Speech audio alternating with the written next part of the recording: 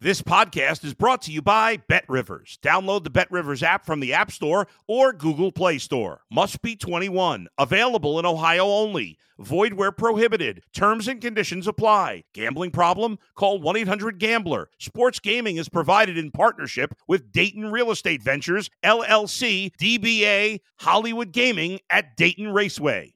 If you're a tennis fan, you'll love Betting Weekly Game Bet Match on the BetRivers Network. Whether you're a bettor or just love tennis, you'll enjoy the in-depth analysis each week of the tennis calendar. Subscribe to Game Bet Match today from your favorite podcast provider. If you're a tennis fan, you'll love Betting Weekly Game Bet Match on the BetRivers Network. Whether you're a bettor or just love tennis, you'll enjoy the in-depth analysis each week of the tennis calendar. Subscribe to Game Bet Match today from your favorite podcast provider. You're listening to Sports Bettor's Paradise on the BetRivers Network. All right, Jimmy Ott along with Paul Stone talking some college football, Paul, and a 1-1 week. But if you were wise and picked the right time to take the Kansas Jayhawks, they did cover the spread. That was your push last week. At the time we did this, it was exactly 7. And you know what? I didn't know we could compliment Lance Leipold anymore, but Bama, Oklahoma, the other teams. How about Kentucky? When they lose their starting quarterback, it is disastrous. Not Kansas. How about that? How about you lose that, Jalen Daniels, and still, boy, he drew up some beautiful plays, didn't he? And it was not a whole lot of drop-off from the starting quarterback to the backup, and that's just not happening in college football these days.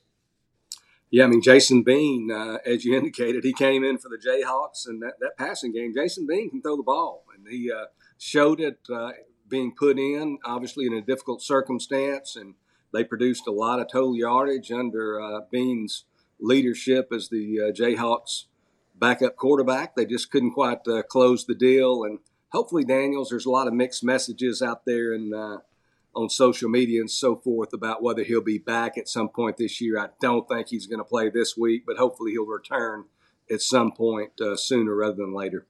And how about the boys from your home state and the Texas Longhorns, the most lopsided result in the history of the Oklahoma-Texas series, 49-0. And it was interesting. Venables dressed out Gabriel. He warmed him up. He did not play him. That happened with both Arkansas and Iowa with their starting quarterbacks. So gamesmanship, I don't know. I don't know if it paid off. Those two teams got beat combined 89-17. Texas now 16.5, 49.5 at home against Iowa State. I watched the Iowa State-Kansas State game. They are offensively challenged, to say the least. So, boy, if I could go back in time and bet that Iowa State under, I would do it all over again for sure. And that's where you want to start here. ABC nationally televised game, noon Eastern time in Austin. You want to talk about that total, Paul? Yeah, you touched on one of the main points here, Jimmy, is just the fact that Iowa State, they come into this year, they've lost a lot of offensive production from previous years to historic type guys. I think Brock Purdy, he owns many of the passing records there at Iowa State, a 4-year starter. Their running back, Breece Hall, one of the all-time leading rushers for the Cyclones as well. And they just hadn't been able to replace that type of production. They frankly haven't even come close. The running game has just been so-so with Brock.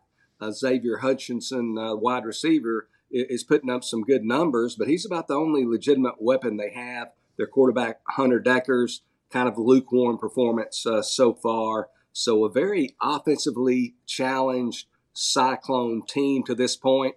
In 4 games against Power 5 teams, they've scored 11 or fewer points in 3 of those 4 games. And now they face the Texas Longhorns, and this is a good Texas defense. Make no mistake about it. In fact, both these good defenses are good, both in the top 15 in one of the most critical defensive statistical categories, in my opinion, defensive yards per play.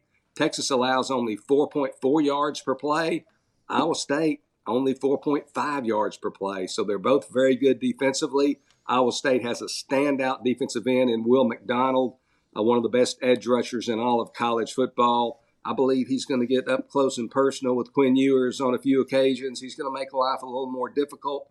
I think Texas is going to, win this game, probably in the neighborhood of 2 touchdowns or so. But I think it's going to be an under, 49.5. I think is what we're seeing there at Bet Rivers. And I just don't see Iowa State scoring any more than 14 points outside of an avalanche of turnovers by the Longhorns. And I don't think the Longhorns are going to run the ball up and down the field like they did last week, rather, on Oklahoma, and have at other points this year. So I think we're going to have a lower scoring game than that. I think this game remains under the posted total of 49.5. No doubt, Paul. And when I handicap as well, I've kind of pushed aside, this is the last few years or so, scoring defense and total defense, 4 yards per play defense, because, there's so many teams play at varied pace. And so, some teams will get, 55 snaps a game. Another team will get, 95 snaps a game. So it's really a much more, much more accurate depiction of the defense. And also this, Texas in some power rankings cracking the top 5, even though they've lost 2 games. Have you seen some of these power ratings, Paul? Oh, absolutely. Jeff Sagrin, the one that I referenced, most notably for comparison's sake. And the other guy that I use is a guy named Sonny Moore. They both have Texas number 4 in the power rankings this week. I know Josh Pate, he loves them. Joel Klatt loves them. A lot of people out there like the Longhorns. I don't think they're quite the number 4 team, even in terms of power rankings. At full strength, I look at them more like number 9 in the nation. But they're a team, I don't know that a lot of people are going to want to play them, especially if they start getting some confidence, because you've followed this as long as I have. And, once a team starts kind of exercising the demons of the past and they develop a new personality, and instead of being the team that everybody, beats in the second half and comes from behind, you kind of become the dictator. Texas could be a dangerous football team. So it'll be interesting to see if they're able to sustain it, because it's all about consistency.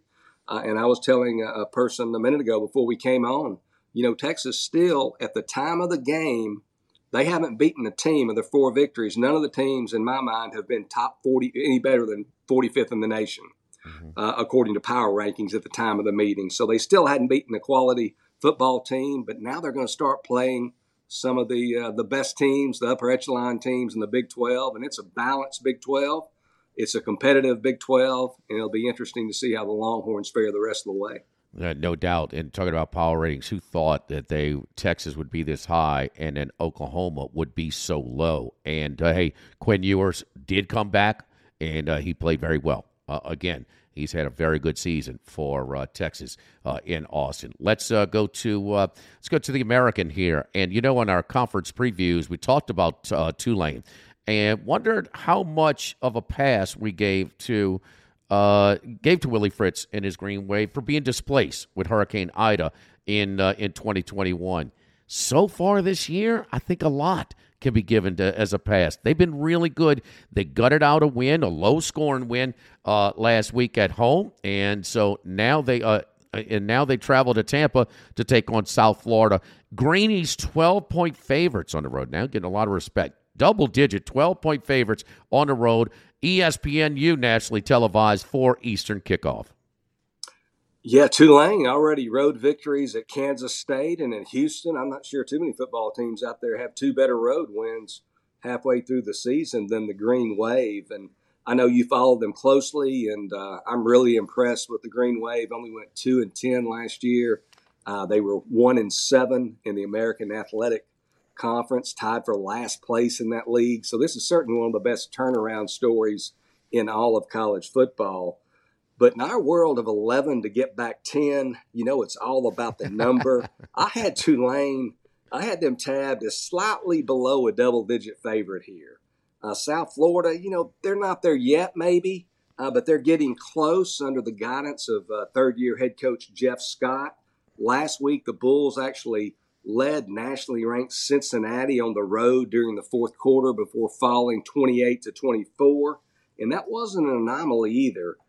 In that game, the Bulls averaged 5.7 yards per play. They were only outgained by Cincinnati by 51 yards in the total yardage battle.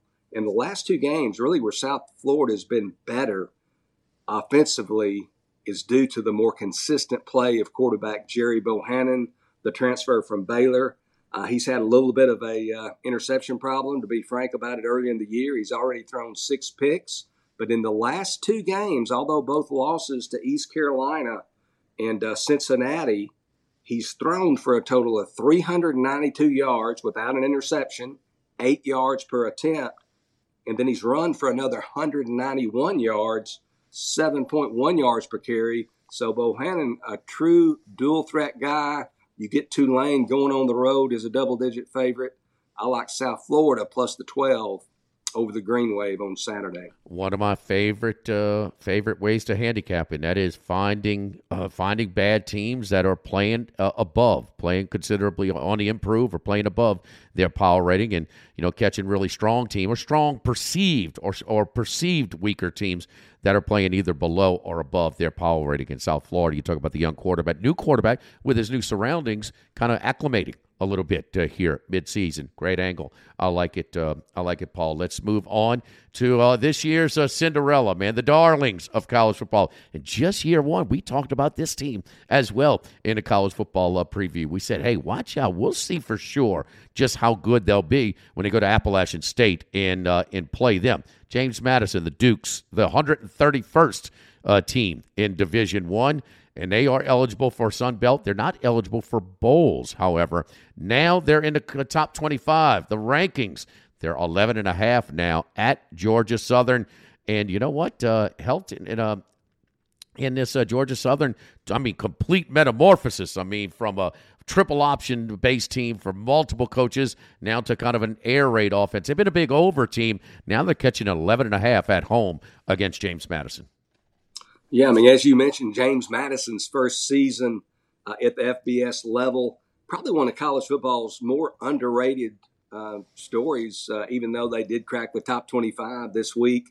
The first time ever, I believe, that a first-year team competing in the FBS has been in the wire service poll and gained that distinction. And you look at James Madison, their opening game, I actually had Middle Tennessee plus the points. They dismantled Middle Tennessee in their opener 44-7. And then 3 weeks later, they had a really impressive win, defeating Appalachian State by 4 points. So a couple of good wins there. But you look at their schedule overall, James Madison's schedule currently ranked 140th in college football by Jeff Sagrin. Georgia Southern, on the other hand, they kind of stunned the college football world back in week 2, stunned Nebraska 45-42 on the road in Lincoln as a 23.5-point underdog.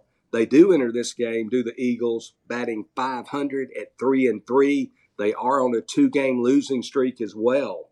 But you look at the Eagles' 3 losses, they've all been on the road. They've been to some two good teams and another fair team. Losses on the road to UAB, Coastal Carolina, and Georgia State. They actually led at Coastal Carolina midway through the fourth quarter, and they were within 1 score in the fourth quarter against both UAB and Georgia State in those losses. James Madison, to this point, I believe they've kind of been the hunter during 2022. They're nationally ranked now. They're on the road as a double-digit favorite. I think now they become the hunted. Laying double digits, I think it's going to be a little tougher. You've got a team like Georgia Southern, kind of a wounded football team. They're trying to prevent from losing their 3rd straight game. I think you're going to get a maximum effort from them. I like the Georgia Southern Eagles. They're in Statesboro, the home underdog, plus 11.5 over JMU. All right, so Paul's 3 picks again this week. Georgia Southern plus 11.5, South Florida plus 12, and then the under in Texas, Iowa State under 49.5. Great stuff as always, Paul. For Paul Stone, I'm Jimmy Ott, owner of Sports Bettor's Paradise on the Bet Rivers Network.